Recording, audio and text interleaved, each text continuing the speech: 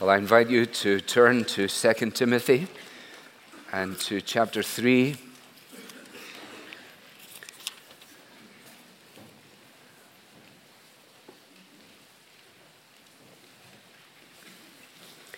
And our reading that has been set for our study this session begins in verse 14.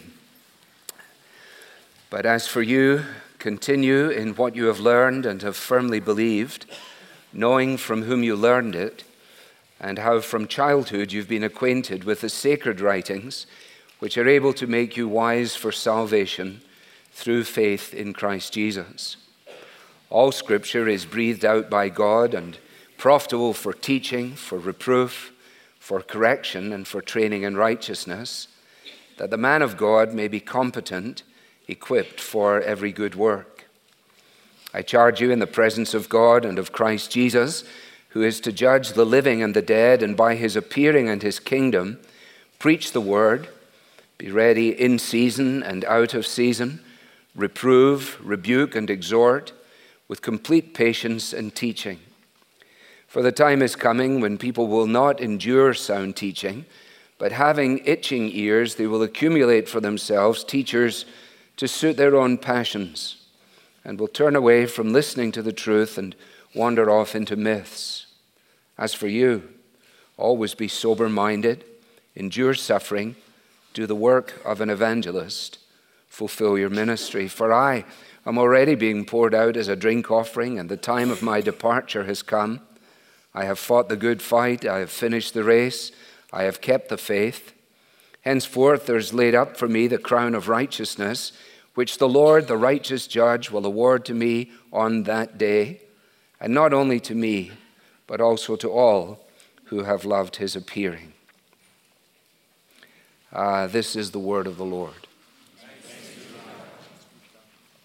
I just, so you can let Don Carson know that I did as he instructed us.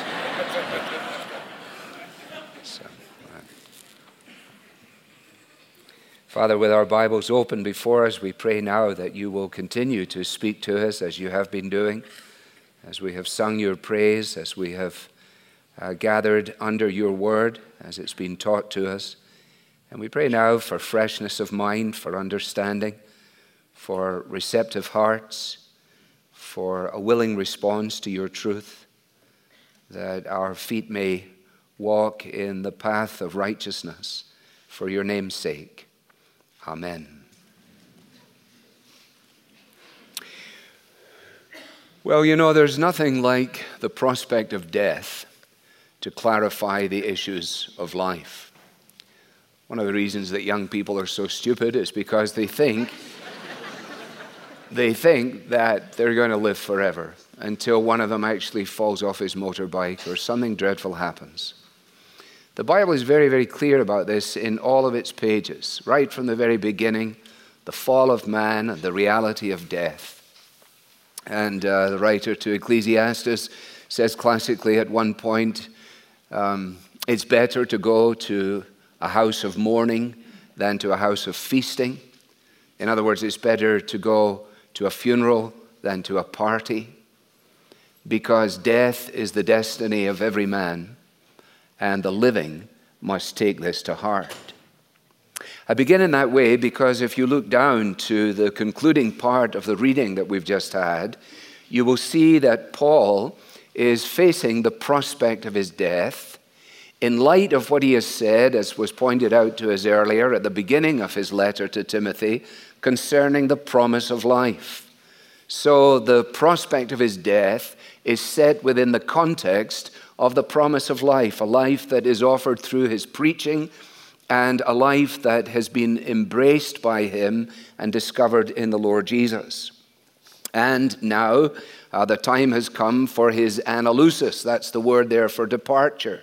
It's an interesting word. It's the word that would be used for striking camp and going back to your permanent residence, or unyoking beasts of burden at the end of the day and allowing them to relax in the fields, or weighing an anchor and heading back to the harbor. So there's no sense of trauma.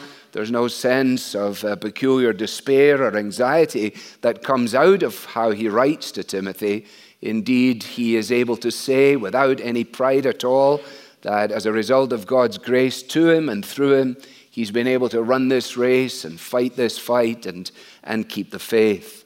And of course, here in what is essentially his swan song, his final letter, he is deeply concerned that in this transition which is about to take place between the apostolic and the post-apostolic church, that into the next generation and into the next generations, there will be that solid conviction concerning the essential place of the gospel and the absolute necessity for preaching it. In a relay race, and I speak only of what I have observed, but in a relay race, it seems pretty obvious to me that those moments of transition are absolutely crucial. No matter how fast someone has run the first 400 meters, if it is that length of race, it doesn't matter how far in advance they are. If in that transitional box they do not get the baton, or the baton, as you say, if they don't get the thing into the hand of the next runner, if the girl drops it, the whole thing is pretty well over. No matter how fast she's been, and no matter who the next person is, in that moment of transition is crucial. And here we have that moment of transition. One commentator said that from a human perspective, the church at this point trembled on the brink of annihilation. From a human perspective, there was no conviction necessary that said it's inevitable that it will continue, that it will be successful, that it will progress, and that things will continue as planned.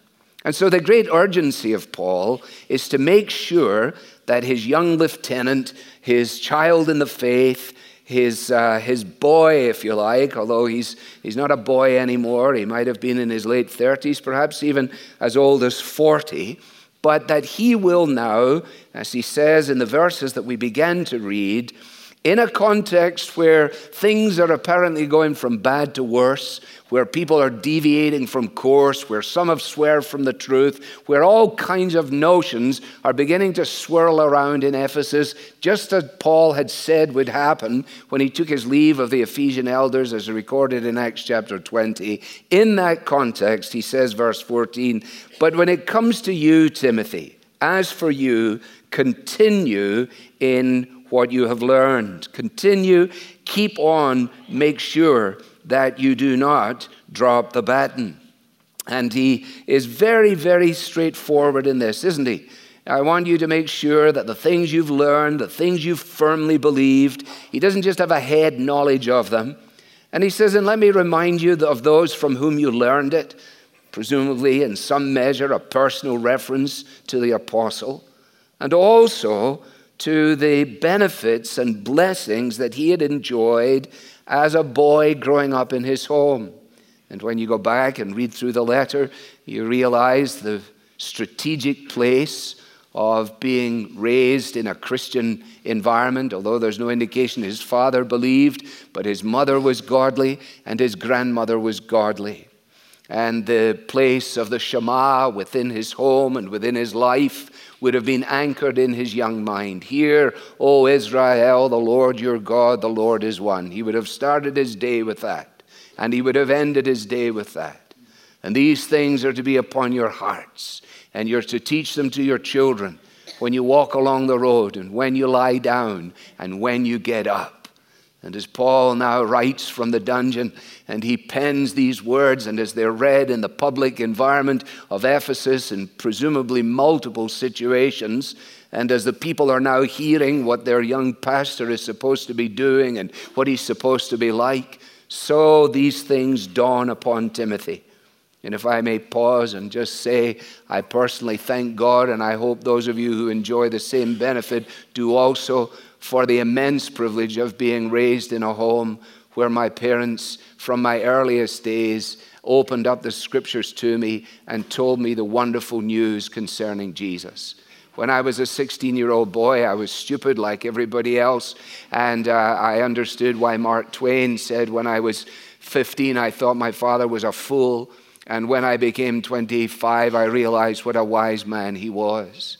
And in those teenage years, I would often say when people ask me, well, what is it a benefit to be raised in a Christian home? I'd say, well, I don't know. Until a Yorkshireman took me aside one day. You can tell I've had to be taken aside a lot in my life. And he took me aside and he said, son, you might not realize it today, but you'll realize it one day. The amazing providence and goodness of God in your life that has nurtured you and established you in this way.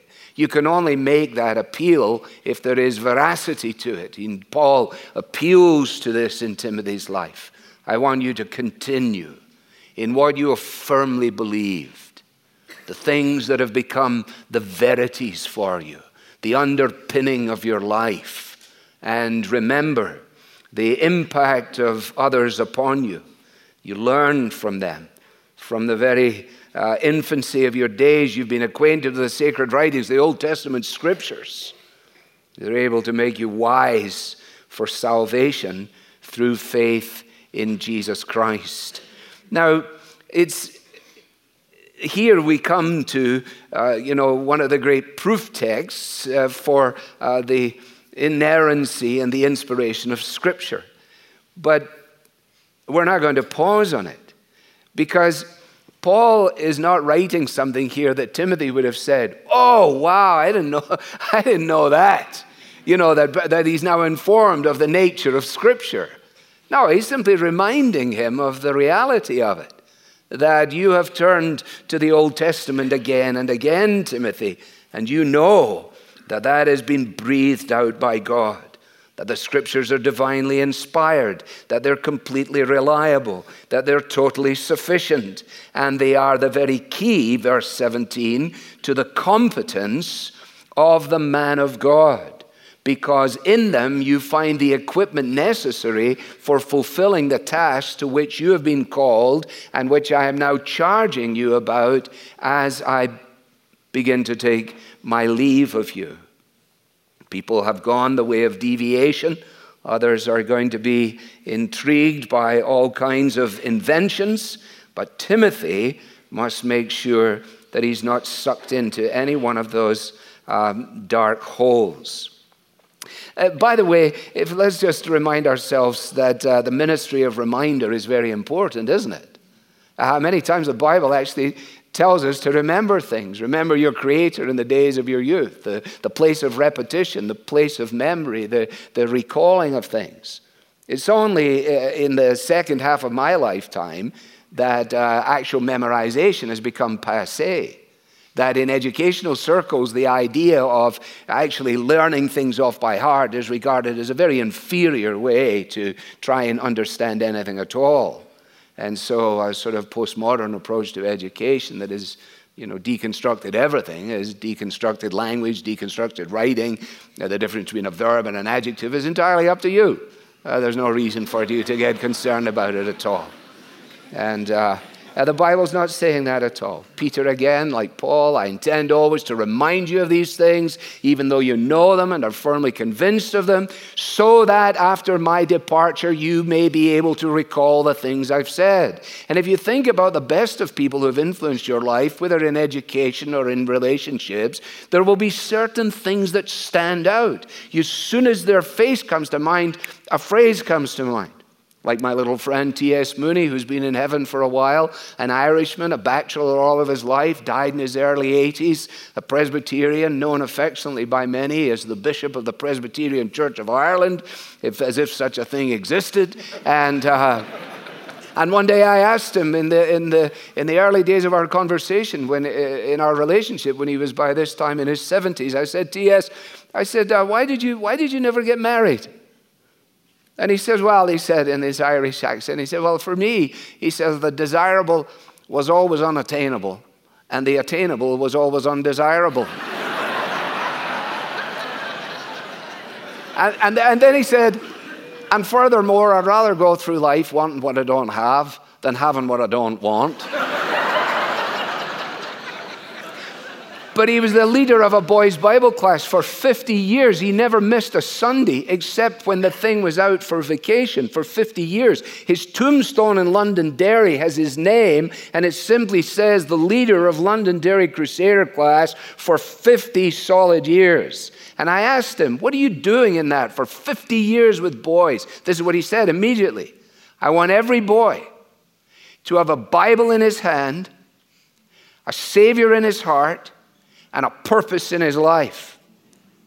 That sticks. You remember these things, good things or bad things. Now, it is in the context of that you then have this charge. There's a sense in which the whole of the letter is building up to what he now says to Timothy in these opening 5 verses of chapter 4. And we'll do what we can with them in the time that we have. Notice, first of all, that the charge that he gives him is a solemn charge. A solemn charge. I charge you in the presence of God and of Christ Jesus, who will judge the living and the dead, and by his appearing and his kingdom. That's quite there's nothing casual or inconsequential about this, is there? It says Matthew Henry, the best of men have need to be awed, A-W-E-D, have need to be awed into the discharge of their duty. One of the alarming things about our more casual age is the fact that casual perspective can be almost pervasive in every area. And the distinction between casual and flippant or inconsequential or weightless or transient or ephemeral, whatever we want to load the words up. But that notion of does it mean nothing to you, sir? Would you jest with people from the Bible? You remember in Hamlet, in the gravedigger scene? Does anybody remember the gravedigger scene?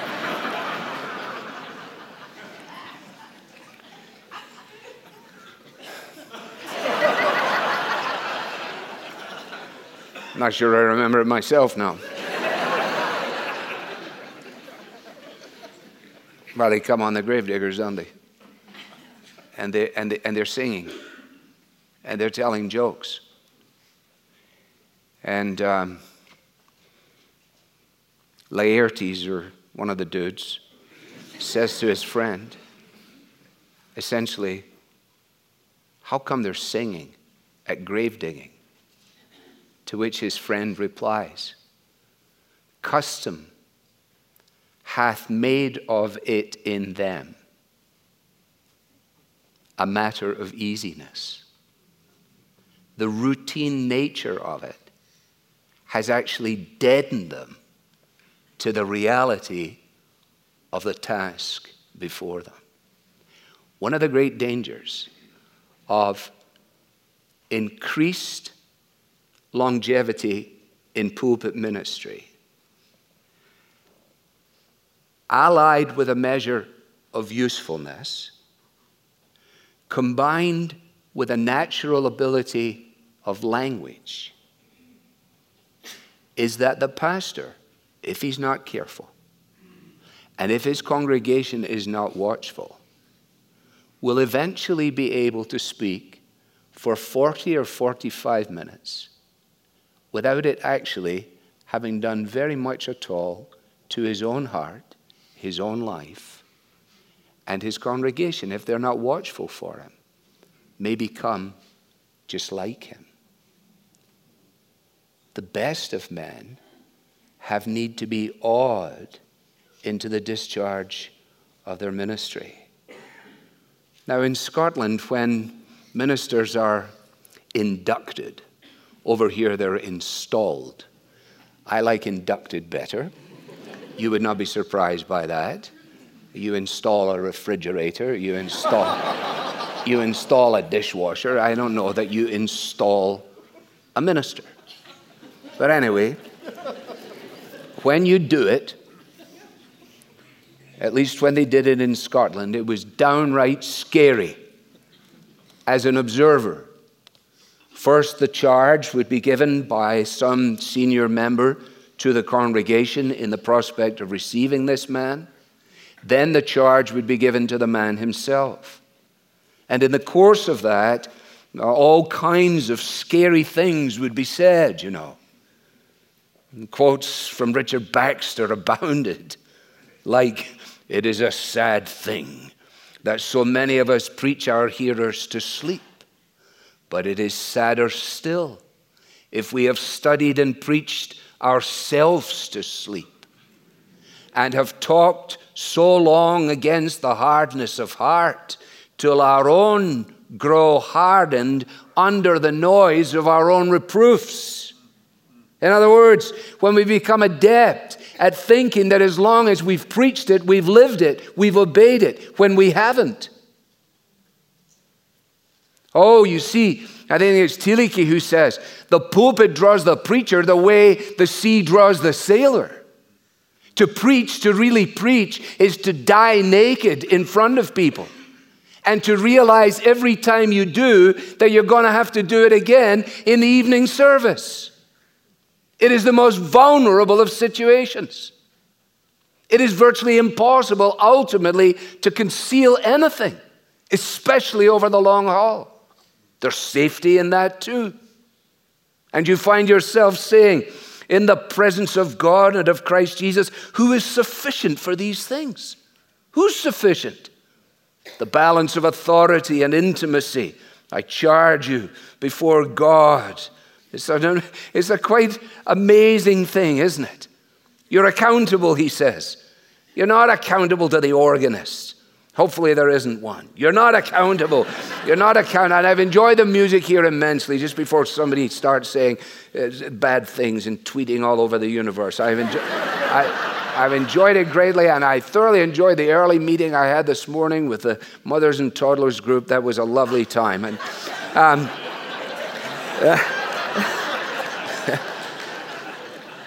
but Timothy needs to know that he is not accountable ultimately to Paul. He's not accountable ultimately to the congregation in Ephesus, but he is accountable to God. That he exercises his ministry with the Father and the Son as his witnesses, and in light of the appearing and the consummation of the kingdom of Christ himself. As the writer to the Hebrews exhorts the congregation in chapter 13, obey your leaders and submit to them, for they are really nice fellows. No, for they are really gifted preachers.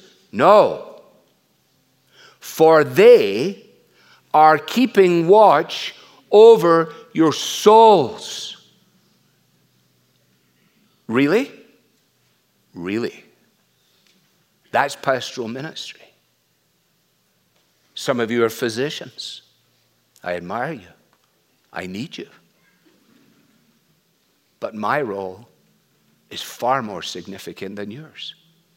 For you are dealing only with the material dimension of human existence. I and we have been entrusted with the eternal dimension of the living reality of God's creation. That's why Paul himself is compelled and impelled by these things. He says, we must all appear before the judgment seat of Christ. And basically he says, I am so consumed with that thought that other thoughts are going to have to take their place. He lived his life, didn't he, in the light of the appearing of Christ. He lived the now in light of the then. He wasn't an existentialist. The now had significance only because of the then. This is not Dead Poets Society. This is not Dear Robin Williams. Do you remember the scene? He shows the boys the pictures in the hallway, and he says, they were students here, just as you're students. They are gone. They are no more. That you are now. But this day is all you have. This is all of your significance. Well, that was his worldview. Paul's not doing that. And those who have impacted the church most effectively, whether in the pages of Scripture or in the pages of church history, I think, are those who have had a solid grasp of this. The godly Richard Sibbes, who was the minister in Holy Trinity, Cambridge, for a while before he died, and in other places before that. His friend Isaac Walton said of him, "Of this blessed man, let this just praise be given. Heaven was in him before he was in heaven." McCheyne dies at 29, having, amongst other things, penned these words: "When this passing world is done." What 25-year-old Scotsman is thinking about the passing world being done? Only somebody who is exercising his ministry in St. Peter's, Dundee, in light of the then. You see, Paul has this day in mind. It's capitalized here in the ESV. I hope it is in yours as well. He will award to me on that day. What day? The day when it's all wrapped up. The day when the records are revealed. McCheyne has that in mind. When this passing world is done, and when has sunk yon glaring sun, when we stand with Christ on high, looking o'er life's history, then, Lord, shall I fully know, not till then, how much I owe. When I stand before your throne, dressed in beauty not my own. The robe of righteousness doesn't come in gray. It only comes in white. This is not presumption on his part. Well, this charge is a solemn charge, and also you will notice that it is a simple charge. The youngest person in this room can understand it. Verse 2, in just 3 words, preach the word. Preach the word. And we've seen just very, very helpfully, haven't we, the implications of that worked out in the life and ministry of Paul and the other apostles. And now he who has been effectively used by God is saying to Timothy, I want you to do the same thing. It's so counterintuitive to the spirit of our age, isn't it? Where our young men, particularly in ministry, are scrambling around trying to come up with a strategy, trying to come up with a way to move the church forward, trying to come up with a way to be effective. What am I supposed to do? This conference and that conference and so on. And if they'll just pay attention, if they'll just look and learn, they will see. It's illustrated in my native town in Glasgow. Tomorrow, if you come there, if we could go there tomorrow, you can see church buildings that have been there for hundreds of years, dark and empty. And you can see shop front situations that are bursting with university students and artisans and the people from the city. What darkened this place and what put the lights on here? The Bible. The Bible. These people said, well, we're not going to teach the Bible. People don't like that. Tell me the things you don't like. You don't like the resurrection? Well, we'll get rid of the resurrection. That's not a problem. Anything else? Substitutionary atonement? Well, yeah, we'll get rid of that as well. And just very gradually, they got nothing left except two binders and nothing in it. And so the people come and say, well, the man doesn't have anything to say, so why would I come? And they don't come. They go down the street, and there's a fellow, and he says, now I want you to take your Bible and to turn up to Acts chapter 20, and we're going to look at this morning. And people are sitting there going, this is remarkable stuff. What's happening? The Spirit of God, using the Word of God, does the work of God in the lives of the people of God. So the charge is simple. It's in concurrence with all the other exhortations that you find that run through his letter. He's encouraged Timothy about the pattern of sound words in chapter 1, a guarding of the good deposit, making sure that he's communicating the word of truth, that he is the one who is continuing in all that he's learned from the sacred writings. All of these things underpin this charge to Timothy to teach the Old Testament scriptures and the teaching that he now has from the apostles and will have. He's not charged with coming up with something. If you've been in pastoral ministry at all, and some of you have, every so often when you're playing golf or pursuing some other great exercise, somebody will say to you while you're waiting on the tee, Alistair, I wanted to ask you, how long have you been doing this now? I said, well, I was an assistant when I was 23, and now I'm 62, so a long time. And they always say the same thing. How do you come up with something? How do you come up with something? And what they mean is, how do you come up with something? And I say, I don't come up with something. And I don't mean to be pious or anything, and I wouldn't necessarily use this phrase, but what I want to say to them is, because God has come down with something. He has come down and delivered us the material. A fellow Buckeye from the 19th century who was in the 30th Indiana Volunteer Infantry during the Civil War penned only one song that ever made its way to Scotland. And this is the song that he wrote.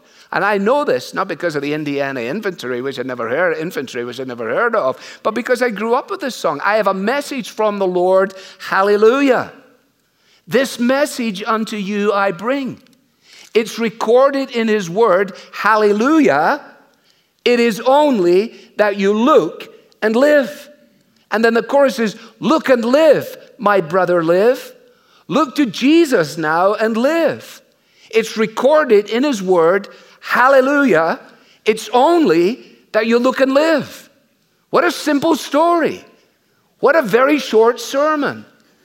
What dreadful preaching on the part of the individual who said this phrase again and again and again on the night that a young man had wandered into the wrong building when he was going to church, namely Charles Haddon Spurgeon, and the minister said to him, young man, are you looking and living?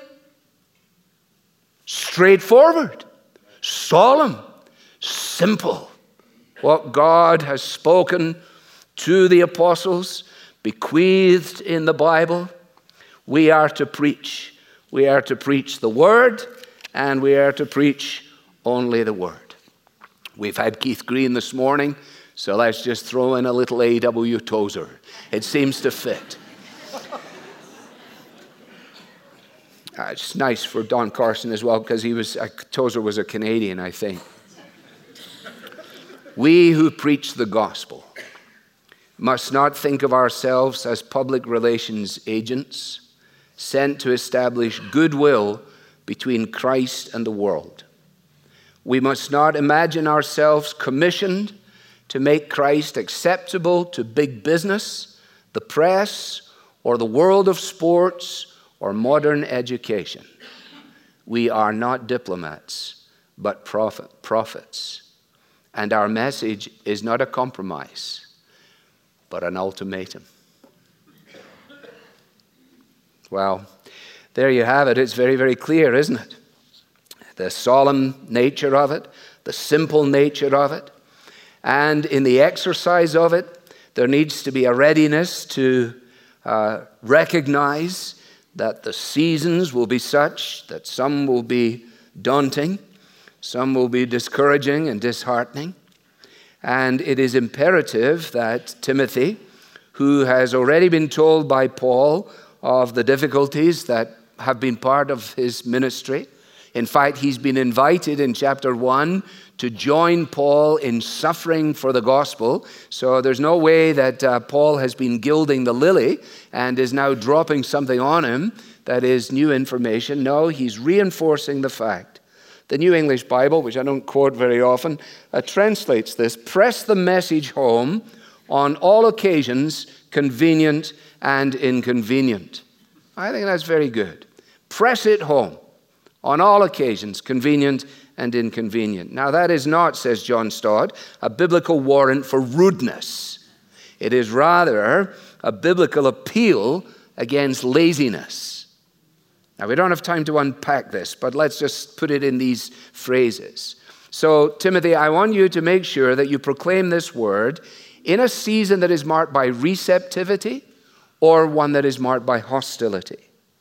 When the prospect fills you with delight, when the prospect fills you with dread. When the listeners are tuned out, when the listeners are tuned in.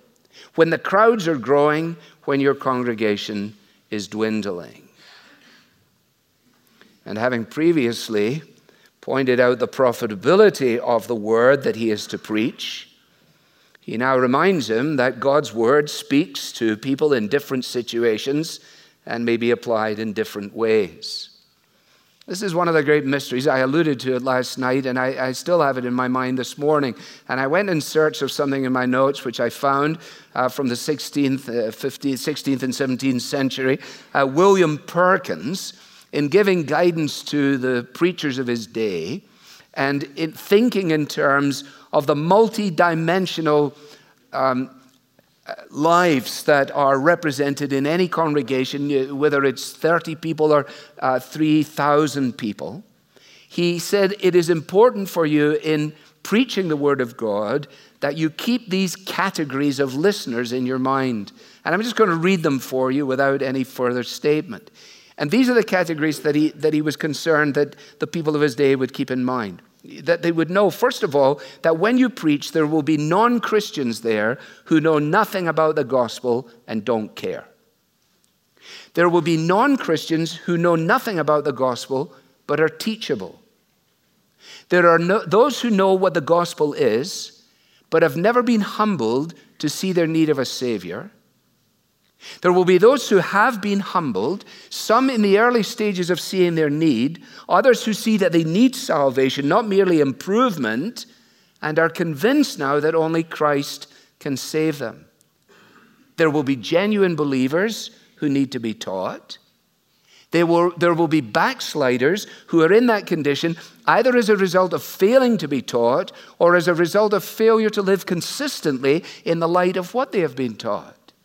In other words, says Perkins, you will be confronted by a diverse, mixed congregation of believers and unbelievers. Well, just think about that for a moment. How can anybody know all about that? Who knows the thoughts of a man except the spirit of a man that is in him? Well, what are you supposed to do? Preach the word. Preach the word. When you feel like it, when you don't feel like it. You know the famous story, don't you, about the fellow who's wakened up by his mother on the Sunday morning and says, John, and he wakes up and he says, what? She says, you're a little late. He said, I'm not going this morning. John, you have to go to church. I don't want to go to church. I don't like church. Well, John, I think you should. Well, why? Well, you're the pastor of the church.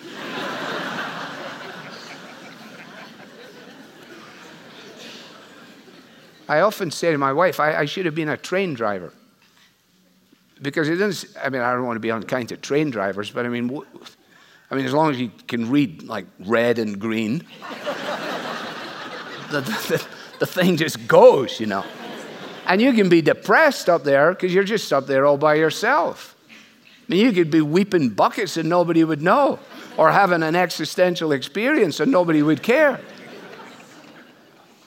But do you know what it's like to do this when your heart is breaking? When you're confronted by your unanswered prayers? When the longings that you have for your children are unfulfilled? When the fears of your own finitude grab you by the throat? When you're diagnosed with cancer? Well, where's your confidence? In the Scriptures. Because the Scriptures do what they do. They will reprove, they will rebuke, they will exhort, because you will. In other words, I don't think you have to sit down and say, I'm going to do a reproving sermon. Some of us have got that, that's our MO. Nothing we like better than a little bit of reproving. And some of us are trying to reprove people into the kingdom and doing a horrible job of it. And others of us are rebuking. I just want to rebuke you this morning. I only say this because I love you. And it never feels like that, does it? And some people are exhorting. And again, Phillips, J.B. Phillips, whose paraphrase I've always found immensely helpful.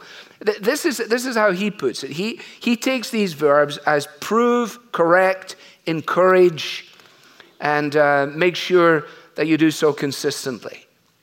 So in other words, the doubtful are in need of encouragement. The doubtful are in need of that underpinning and understanding of the gospel. There's certain people who are in need of correction because their thinking is faulty. Their living is now not in line with the truth of God's word. Others are horribly overwhelmed by things and they need to be encouraged. The kind of encouragement that Paul offers when he writes to the Thessalonians and he says, I love you guys. You're like a sounding board for the wonder of the gospel in your area. And you have a faith that is functional and you have a love that is active and you have a hope that hangs on. Well, it takes a skillful teacher to apply the truth of God's word. But ultimately, our confidence is that we will set it forward and allow God to fulfill his purposes. Now, you will notice that you have this dreadful adjective here in front of the word patience. This I regard as a dreadful adjective. Why could this not have read, in season, out of season, rebuke, reprove, exhort, with a wee bit of patience?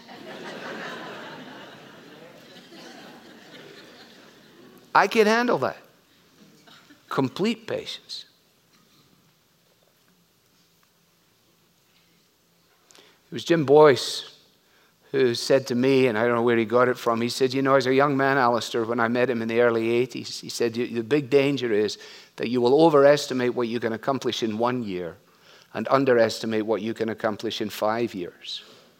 And there is a sort of inherent, understandable impatience about youth. But the worst kind of impatience is sinful impatience. When I read this complete patience, I think about my role as a father. In fact, in my mind's eye, I go to a scene in a suburban part of Glasgow where I had determined that this was the early evening when my son would learn to ride a bicycle without stabilizers, which being translated, training wheels. And I determined that this would be the occasion. And I would see to it. And I hope he can't remember. I hope he can't remember. Because it is an unhappy memory to me.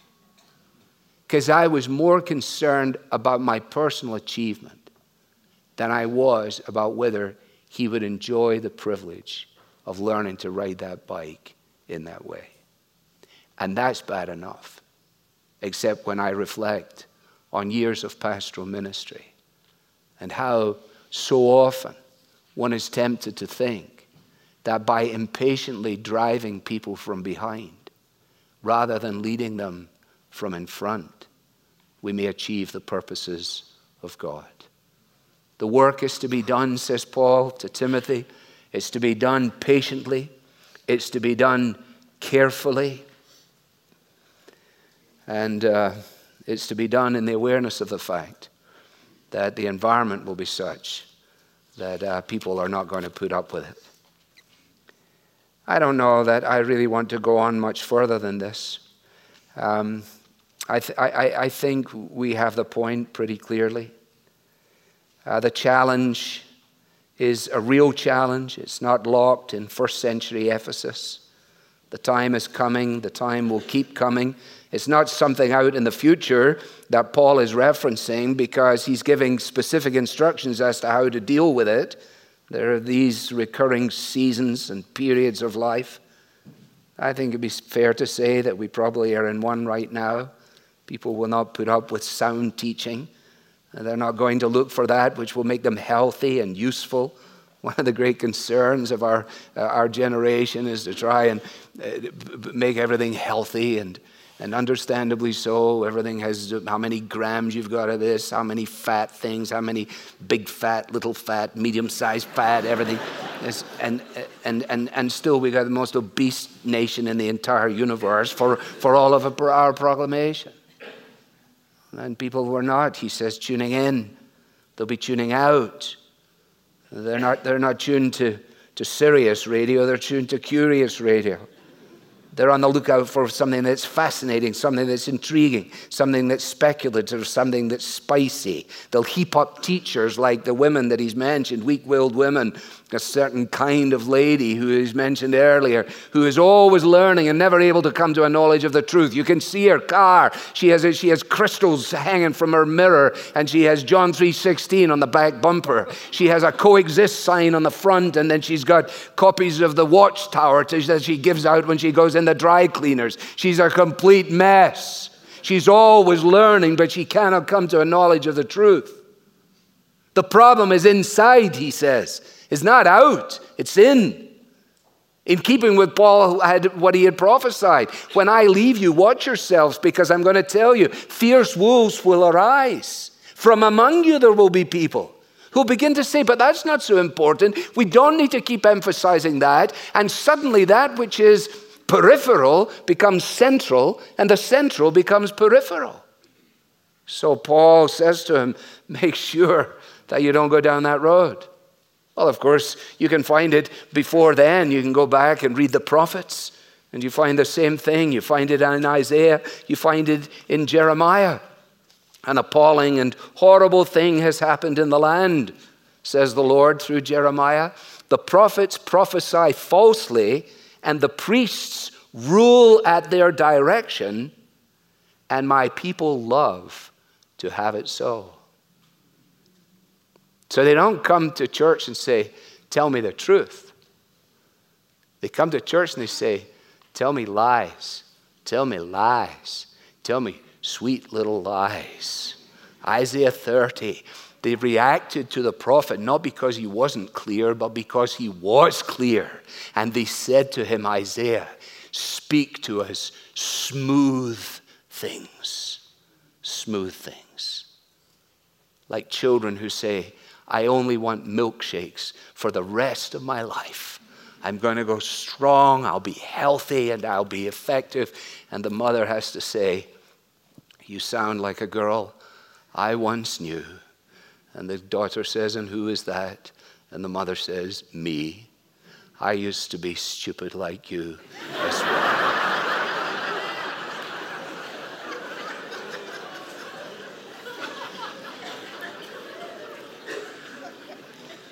Well, let me finish in this way. One doesn't have to do any kind of gymnastics to step from Ephesus into Albuquerque, as has been done already, and then from Athens to Albuquerque. It's a very difficult place to spell. I couldn't. The only way I could remember it was I was saying it to myself as I flew here. I'm a little quirky. And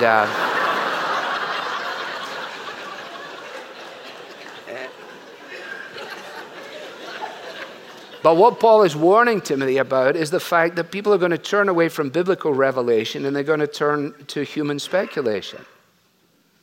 In other words, there will be like so many in our own day who are proponents of a spirituality that is disconnected from any kind of biblical truth. And you meet this all the time, don't you, when you engage in conversation? And people tell me all the time, I'm a very spiritual person. I'm very spiritual. I have no interest in the Bible. I don't know anything about it at all. Well, how are we to deal with that? Because if you're going to tell the truth, the biblical assessment of man is not naturally appealing. Because what the Bible says about us in our natural state is that we're sinful, guilty, responsible, and lost. How does this play out? Good morning, welcome to church. I should have you know that you're sinful, guilty, responsible, and lost. Have a good day. And it doesn't fit, does it? You see, because the glorious news for the sinner is that there's a Savior. The glorious news for the guilty is that there is one who has dealt with the guilt. The glorious news for the responsible is that there is one who has acted responsibly in the keeping of the law and in the fulfilling of the purposes of the Father. And there is good news for the lost, that there is a shepherd who's come to seek them. It's great. Timothy, make sure you don't deviate on this. Keep your head. Endure hardship. Do the work of an evangelist. Discharge all the duties of your ministry. The older you get, you tend to think like your grandfather, I've noticed. And at least I do. And I start now, I catch myself just saying things like, sound like my grandfather. It's very scary. Because I think everybody thinks we're all at when I'm getting ready to punch out, I figured it's over. I mean, somebody's going to turn the lights out, it's the end of the world, right? As soon as I go, I mean, why would anybody want to be here without me? So, people's eschatology changes with the passage of time. The closer they get to the grave, the more they're convinced of the imminent return of Jesus Christ. Have you noticed that? When you're 12, it's like, well, fair enough, that's fine, whatever you want. But when you're like 112, he better be coming soon. But what if we're only at the front end of civilization? What if this whole notion of a day as the Lord's 1,000 years and 1,000 years a day, actually, there's another 1,000. There's another millennium. Well, we better buckle down to this stuff, right? At the end of the 19th century, going into the 20th century, they asked William Booth, the founder of the Salvation Army, what his concerns were for the church in the next generation. This is what he said. In answering your inquiry, I consider that the chief dangers which confront the coming century will be religion without the Holy Spirit, Christianity without Christ, forgiveness without repentance, salvation without regeneration, politics without God, and heaven without hell. How prescient was that?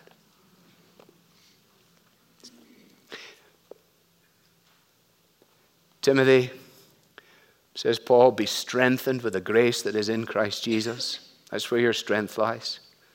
Timothy, make sure that the things you've become convinced of, that you firmly believe, that you don't deviate from them. Don't let people turn your head. Keep your head. Be sober-minded. Don't get involved in speculative fancies. Don't get involved in arguments about mythology and genealogy and all that stuff. It's a complete waste of time. Timothy, just preach the word. And realize when you do that God will accomplish his purposes according to his plan that is grounded and founded in Christ and is from all of eternity. And since David finished with a hymn, song, and Don finished with one, I'm going to finish with one as well. The only difference is I'm going to sing it. No, just a joke. Henry Twells, Twells, lived in the 19th century. He was an Anglican minister, and for a time he was the headmaster of a school. As the headmaster of the school, he had the responsibility every so often for adjudicating examinations. The examinations were often such that there was no time frame to them.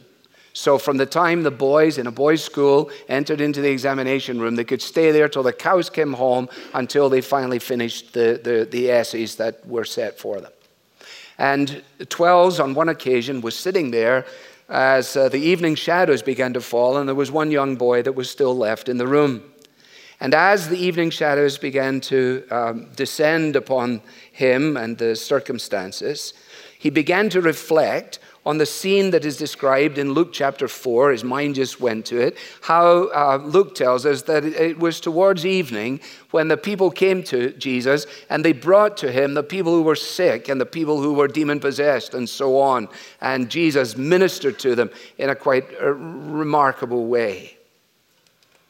And he took a sheet of paper and he wrote down a poem which then became a hymn, which is seldom sung, at least over here, I think.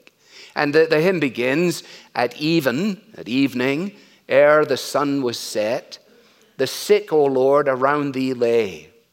Oh, in what divers various pains they met. Oh, with what joy they went away. And then he began to reflect as a minister on the congregation that is under his care. And he wrote these words. O Savior Christ, our woes dispel.